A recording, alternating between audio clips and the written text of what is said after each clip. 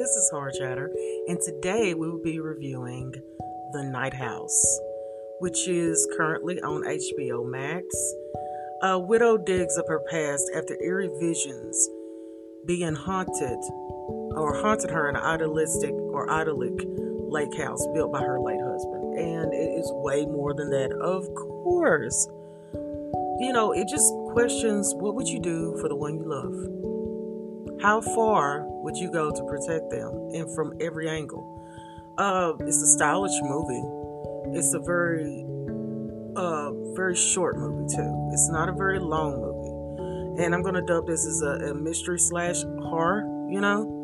But her husband kills himself, and she finds out things that happen that she was unaware of. A house that was being built that she was not aware of.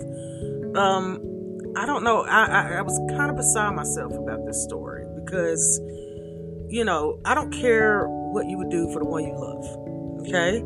I've been married for 20 years, and if I knew my husband was doing some dirt, and I mean some very dirty dirt, okay? I would have to find justice. And, it just didn't map out right to me, The one thing that you will find is that her friends are very supportive. Her friends are a group of teachers, okay, in this little idealistic town.